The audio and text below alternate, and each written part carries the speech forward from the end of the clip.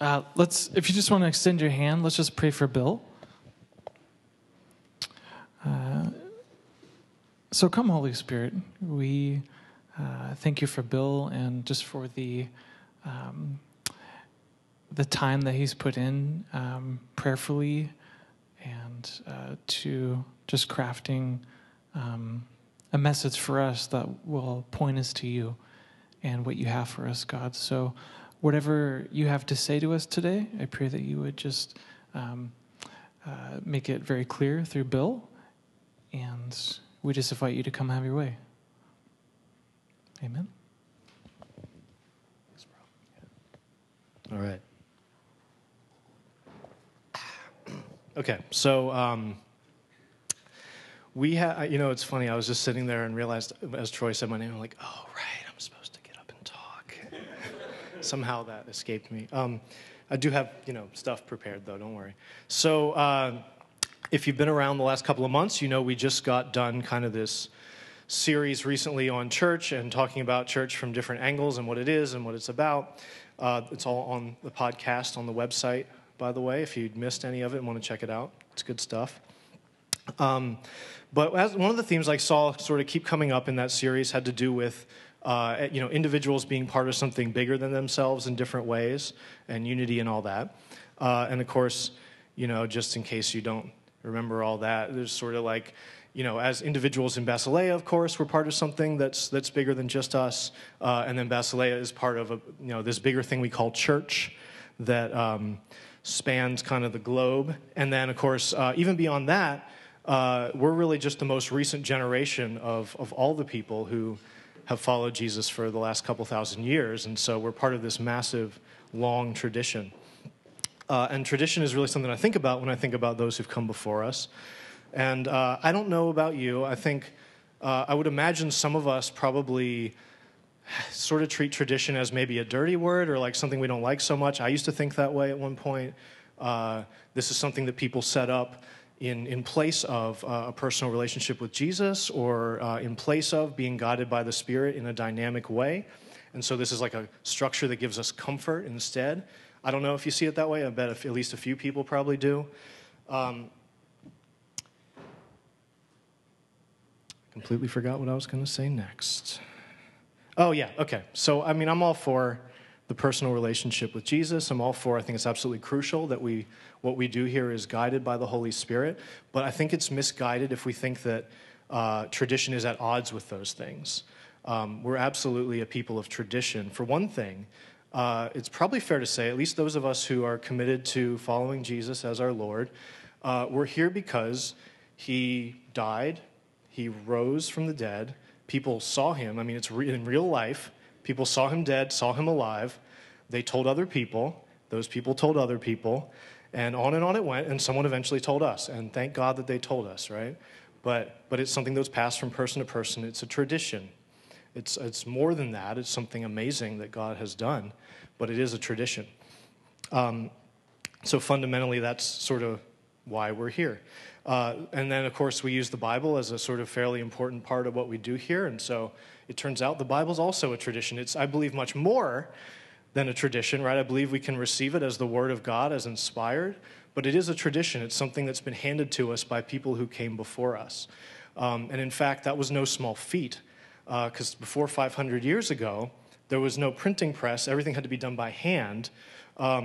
If you try sometime, if you really want to get a sense of this, write one page out of your Bible by hand, really neatly and uniformly, straight lines, all that, and think about how long it takes. And then think about if you had to dip your pen in ink every time you made a letter. And then think if you had to, and people would use quills, back in the day, which you have to sharpen every couple of words with a knife. And so think about if you had to sharpen your pen with a knife every few words. Then think about how long it would take, and then think about how many pages are in one Bible. And not only that, but they wrote the pages on the skin of animals that had to be sort of removed and stretched and cleaned and dried and cut. And they have to make the ink somehow, no machines to do that. And so it adds up. I don't know how long it would take one person if one person did the whole thing, but it's probably on the order of a lifetime. and outrageous amounts of resources, tremendous, you have to pluck all those quills from like a goose or something. You have to get those skins from somewhere. It's more than one person's task. For one Bible, the fact that we can access easily like 30 versions in English on many of us on our smartphone, it's just crazy how much access we have given how much and how many probably millions of hours of effort stand between the writings that were written down and us having them. And to me, that's something, if I really sit and think about it, I feel so privileged and so gracious for that. Thankful to God, but also thankful for the many, many generations that did this over and over and over again, that have made us be able to have this access. We're kind of standing on their shoulders in both the testimony, the scriptures, and everything else. So all that to say, the Bible, tradition, it's something we've received. And then there's other things like having communion when we get together, singing songs when we get together. I mean, that's something that we do because people have done it for a really long time. Having pastors who oversee the community, and that's kind of their main thing that they do, that's a tradition too. So really, I guess all this is my elaborate way to say we certainly shouldn't come under the impression that we're non-traditional. And a lot of people would look at Basileia and say this is a non-traditional church, but they're wrong. In fact, so the question isn't whether we are traditional or not. It's how does tradition work in our community? And I read a quote just a few weeks ago that was helpful. It says, "There is no such thing as traditional worship versus contemporary worship. All worship is traditional. The real question is, what traditions should be enacted in our worship?" So in other words, what traditions should we preserve? What traditions should we leave aside? Or what traditions need adjusting, and which ones do we not adjust? What traditions does God want to work through in our community, and what traditions does God not want to work through in our community? So I think, we're sort of in this place where we need to seek the guidance of the Holy Spirit to figure out how tradition should work. It's not the Holy Spirit's guidance instead of tradition or vice versa. It's the Holy Spirit guides us in using tradition in a way that is going to be effective, that's going to accomplish God's purposes. I think some traditions, it's obvious, are good ones. I've named some of them already. Other ones are obviously bad. There are some things that have been present in the church's history that are very, very bad. We should not keep those traditions. So I'm not saying uncritically accept everything. But there's certainly things we need to accept. There's some things that are maybe a little bit ambiguous. I have mixed feelings about certain traditions, and I have things I like about them and things I don't. One of them that I have sort of mixed feelings about is the Lord's Prayer. If you don't know what this is, the Lord's Prayer is a prayer that we find in Scripture in Matthew chapter 6. I did not hand out Bibles, but if you raise your hand, I'll hand you a Bible if you want to look it up. If not, that's cool. I'll read it out loud. But Jesus teaches his disciples how they should pray, and he says, when you pray, pray like this, and he gives them this prayer, and it's not necessarily clear that he meant it to be like a piece of liturgy that we say every time. It seems maybe more of an example, but then again, it's also not clear that he didn't mean that. And certainly it has become a tradition that gets repeated. Most people who grew up in church memorize some form of this prayer. Communities usually say it when they get together. It's become a tradition to say this particular prayer. So here's, and also, just out of curiosity, how many people as a child learned this prayer and memorized it? Okay. And that probably corresponds pretty closely to how many people were Christians growing up. Maybe not exactly. And I don't know about you, but let me ask you this then. How many people learned it in the King James language or something close to that with the vowels and all that? Okay. Yeah. So here's how I learned it, and many of you probably have something close to this. As when I was pretty young, I memorized this. And if you don't know the prayer, this is how it goes. Our Father, who art in heaven, hallowed be thy name. Thy kingdom come, thy will be done on earth as it is in heaven. Give us this day our daily bread, and forgive us our trespasses, as we forgive those who trespass against us. And lead us not into temptation, but deliver us from evil. For thine is the kingdom, and the power, and the glory forever. Amen. Now, when I memorized this as a young child, there was a lot of stuff I didn't get. I don't know if you can relate to that, but I didn't know what it meant to art in heaven. I was kind of I mean, I was seriously picturing God up there with a paintbrush and an easel or something. God arts in heaven, I guess. I don't know.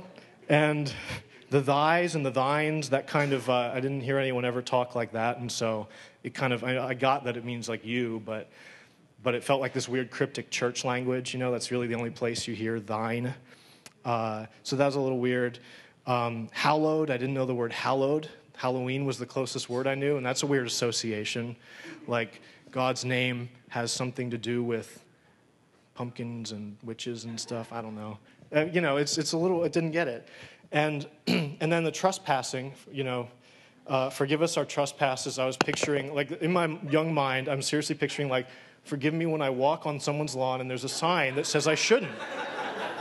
And eventually I kind of figured it out, but not for a while. And so I basically, all that to say, I sort of got used to saying these words, but not understanding these words. And as a result, I'm used to praying this prayer as kind of a rote, thoughtless task where I just say the words. And if I use the King James kind of language to say this prayer, I have to really concentrate on what I'm saying, or it's just meaningless and it's like empty to me. And I have to either really, really focus or else like update the words so that they're words that I would use. Otherwise, it doesn't do a lot for me. And I don't know about you, but like, does anyone? It's hard to convey raising my hand. Does anyone like relate to that with this prayer? Okay. So some people do. So on the one hand, it kind of feels like a hollow kind of tradition that doesn't hold a lot of meaning for me. On the other hand, I think it's really an awesome prayer. I think Jesus knew what he was talking about. That's obvious, but one of the things I really appreciate about this prayer is it keeps us focused on the kingdom of God. The fact is prayer is not primarily about convincing God of something. It's about seeing God's will done on earth. That's the main thing about prayer. And that really is there. Thy kingdom come, thy will be done on earth as it is in heaven. I think that's two ways of saying the same thing. And really, hallowed be thy name, again, is kind of this idea that we want the whole world to acknowledge God's name as holy, as sacred, that God is worthy of praise. We're looking forward to it. We're looking to see it starting now. May God's name be regarded as holy in the earth. May God's kingdom come. May God's will be done on earth like God's will is done in heaven. So that's really great. Praying this specific prayer can help us focus on that. That's really what this prayer thing ought to be aimed at. Not just getting our little needs met, but the really big things that God wants to do in terms of the salvation of the earth. At the same time, it's not just about the big things, because we also have a prayer in there for bread. And so it is about the daily, mundane, little things as well. And of course, bread's important, but you get the idea. In the grand scheme of the salvation of the world, a loaf of bread is like kind of pretty minor. But God cares about the things that are little and matter to us. Otherwise, he probably wouldn't care about us at all. When I went to seminary, when people talk about sort of, there's always examples of like weird things Christians do that you don't want to encourage. And if someone was to talk about Christians who either pray really selfishly and self-centered or else pray about frivolous, unnecessary things, the example they'll often use is praying for parking spaces. I heard that a lot of times, and I was actually always happy to say, you know what, I pray for parking spaces quite a lot. If you live in the suburbs, it's harder to understand, so that's part of it. But I'll pray for parking spaces, and I'll tell you why. I'll tell people this. Jesus says every hair on my head is numbered. Nothing about me is not relevant to God, and so I want God to be involved in everything I do. It's not that I think I'm entitled to have the perfect spot every time, and I need to have every little need met immediately. But I want God to be involved in everything. I think everything that's important to me matters to God, and if for no other reason that he chooses for it to matter. And I'd say that, and people go oh yeah, that's not a bad. That's a decent point actually. So praying for little stuff too. This prayer reminds us of the big stuff that we pray for. It reminds us of the little stuff that we pray for. It reminds us that we pray not just for ourselves as individuals, but for us as a body, right? Because it's our daily bread and our trespasses and all that. And there's lots of other good stuff in there too. But all this is me saying, I think it's a good prayer. And yet I think it's a hollow tradition. And so I have these mixed, conflicted feelings. I do think we should keep it and use it. I encourage you to learn it if you don't know it. But it is kind of ambiguous, right? There's this question of, well, how should this work? Do we need to adjust it to make it more effective, or what? How there's ambiguity in tradition, so I think it makes sense to seek God's guidance in how tradition should work as a community. Now, all this has been an extraordinarily long-winded introduction to the subject of Lent. Lent starts, it started on Wednesday, but today's the first Sunday in Lent. If you don't know about this thing, it is a tradition of the church that goes back a really long way, and it's basically a 40-day period leading up to Easter when we celebrate the resurrection of Jesus. Lent is not so much about the resurrection of Jesus, though, as it is, I think, the fact that Jesus gave himself as a sacrifice for us. So the fact that he was willing to lay down his life for our sins, for us to be saved and reconciled to God, really sitting with that reality, letting that really sink in, really being aware of that, and that has something to do with us and how we live our lives. And so there's this tradition, a few practices that you would typically do during this period of about 40 days prior to Easter. One of those is prayer. And of course, as Troy talked to us about last week, we really are emphasizing prayer in particular this year. And there's prayer trainings that everyone's encouraged to be a part of. And other ways we could sort of make extra time for prayer, time to check in with God, hear his voice, etc. A second thing that's involved is self-denial, things like fasting or giving something up.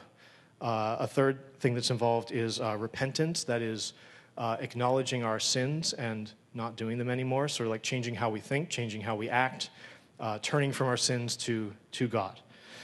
And then fourth would be almsgiving, which is sort of sharing resources with people who are in need. Now, this tradition is actually it goes really early in the church's history, as far as I can tell. By the end of the 2nd century, people were already calling it an old tradition, so that seems to push it back pretty far. It wasn't always a set 40-day period. I think it might have been a shorter, early on. And also there was a sense early on that it was sort of like one person might do this and one person might do that. It wasn't super consistent. A few centuries later, it's more a set 40-day period. And then as you go forward in the church's history, there's different times when maybe in some parts of the world people would prescribe, like, don't eat meat for 40 days, or don't eat this, this, and that. Don't do this, do this. So sometimes it's like folks would prescribe what you do. In some places it's a little more free and you just do what you think is a good thing to do. But it is something that those who came before us have done for a very long time. And you might say, a way that I'm kind of I want to kind of encourage you to think of it is not so much that it's about any one thing. It's really adding and subtracting things for the sake of helping us to really sit with the reality that Jesus gave himself for us. So adding prayer, adding generosity, subtracting sin permanently, subtracting something we're accustomed to temporarily, just to help us focus on Jesus. Now, you may have mixed feelings about that. I don't know. A few years ago, one of my church friends, I remember, posted on Facebook at the beginning of Lent. She said, "This year for Lent, I'm giving up hollow, meaningless religion." And so obviously for her, this practice seemed like something that people do just for its own sake, or maybe out of a sense of wanting to earn something, maybe out of a sense of paying for something, or just making people satisfied that you're participating. I don't know. Something like that. She didn't see it as a meaningful practice. She saw it as contrary to relationship with Jesus, I would guess. Is that what it is? Is it hollow, meaningless religion? Well, I think it definitely can be. I remember when I was a kid, I was in the lunchroom one year, and there was another kid I overheard saying, "This year for Lent, I'm giving up brownies, because I don't eat brownies anyway."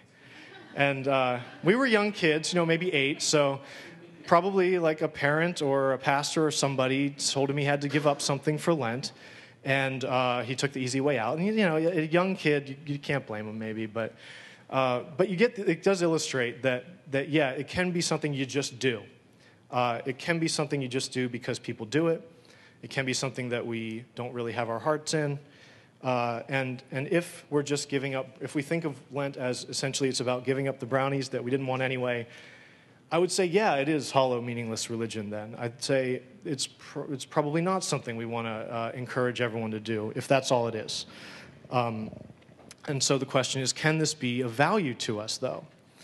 Now, those of us who kind of get up here and teach, I don't know if you know, but we talk together and pray and sort of plan, like, what we're going to do in the future, share ideas and all that. And we did kind of pray and feel like in this next handful of weeks, about 6 weeks, that God was sort of guiding us to do some stuff in terms of Lent, encourage people to practice it, and that there'd be value there. And so I think God's in that. I think that that's for us. I think there is value there for us. As we said before, mainly we want to focus on prayer as the primary thing for Basileia, that we feel like we want to encourage everyone to find ways to add prayer. And of course, everyone's encouraged to do the prayer training. But I also want to suggest that there may be other things that we want to do on a sort of person-by-person basis or whatever. You can talk with other people if you want to, too. But I want to, I think there's value in like looking at other things we might add and subtract for the purpose of really sitting with that reality that Jesus gave himself for us. Now, I'm going to confess, I've never been a big Lent observer. I've pretty much ignored it most of my life. There is actually I'm even a little bit conflicted about it. I do think that God's in this for us right now, but I do have a part of me that kind of goes, this is just a tradition that, whatever. So it's kind of difficult to come up with what I was going to say today. But I do want to, usually when I get up here, I share things that I know well, that I've thought about for years. This is not what I'm doing today. I'm kind of on a little bit of shaky ground here, but I do think that there's some value there for us. And so I want to challenge you and me to give this a try, this old tradition, and see what we can, how we can benefit, how God can work through that. I do want to be clear, though, about what I'm not suggesting we do. So some reasons not to observe Lent. First of all, if you feel like you're being pressured to do something that you don't think will actually be of value, don't do it. I want to be clear. Don't do anything just because I said so or anyone said so. Number two, what was number two? If you feel like you have to jump through hoops, this is just something to do to, like, say you did it, don't do it. If you feel like there's any sense of this is to pay for sin or something like that, you definitely shouldn't do it. Lent is about the crucifixion of Jesus, where he paid for our sins, so that would be silly.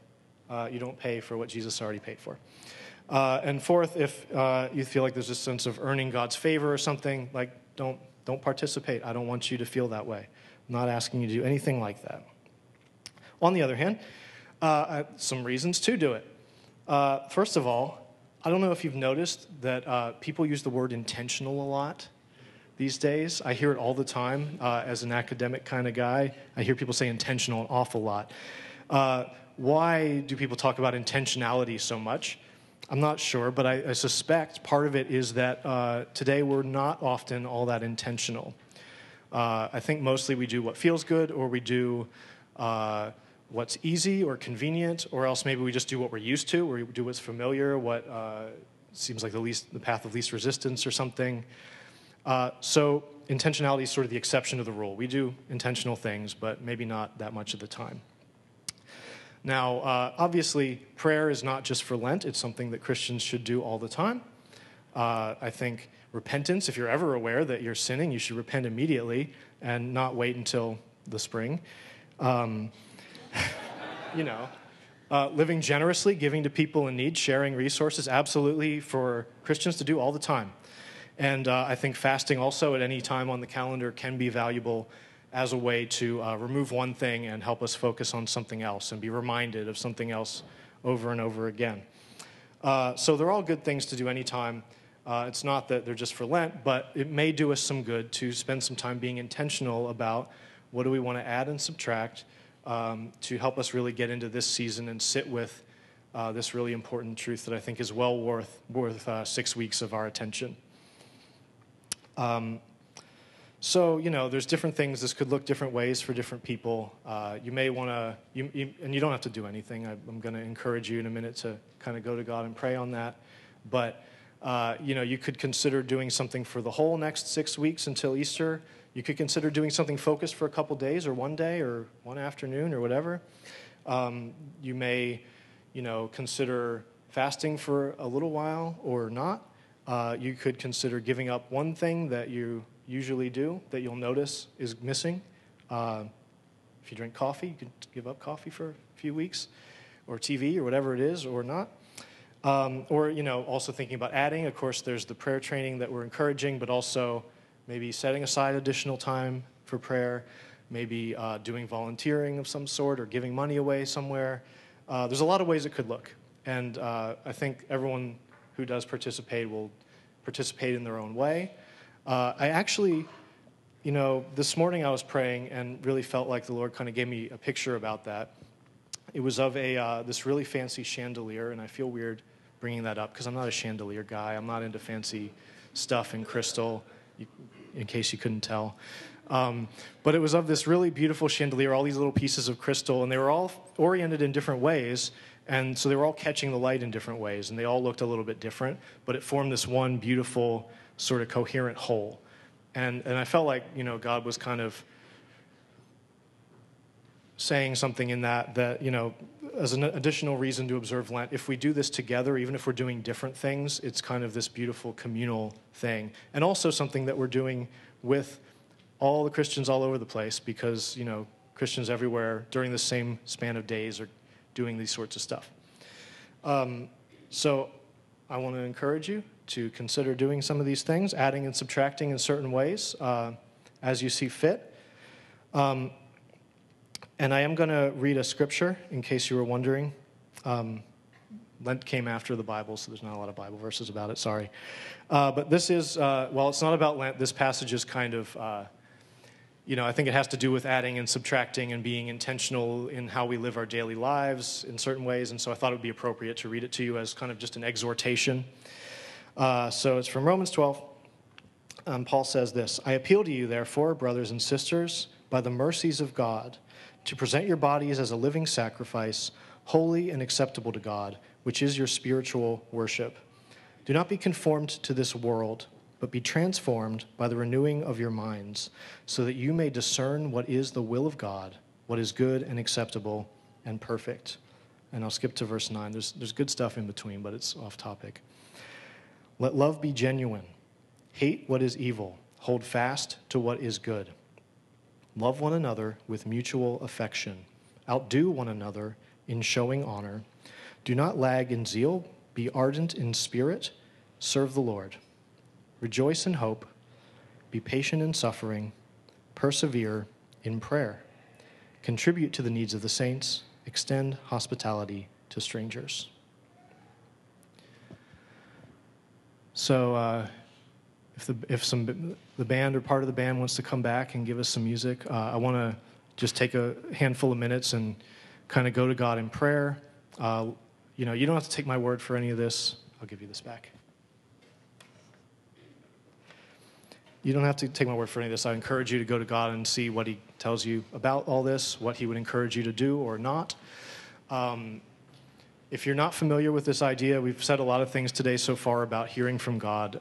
If that's unfamiliar to you, it is our experience and our conviction at Basileia that God does speak, that God speaks in prayer by his Holy Spirit, and that, if you want to participate in that and you're not sure how, you can just sort of start by being aware that God's here, that he loves us, that he's glad we're here together, that he's smiling down on us. And as you become aware of that, you can just ask a question like, God, what would you have me add and subtract for Lent, if anything, this year? And you may feel like your thoughts go in a certain direction you weren't expecting. You may see an actual picture in your mind's eye. You may find that there's a word or phrase that you are thinking of. If it doesn't make sense at first, you can ask follow-up questions. What does this mean? What are you showing me? Sit with that for a little bit and just see where this goes. And we may go into some prayer, but for now, let's spend a handful of minutes just sitting with this.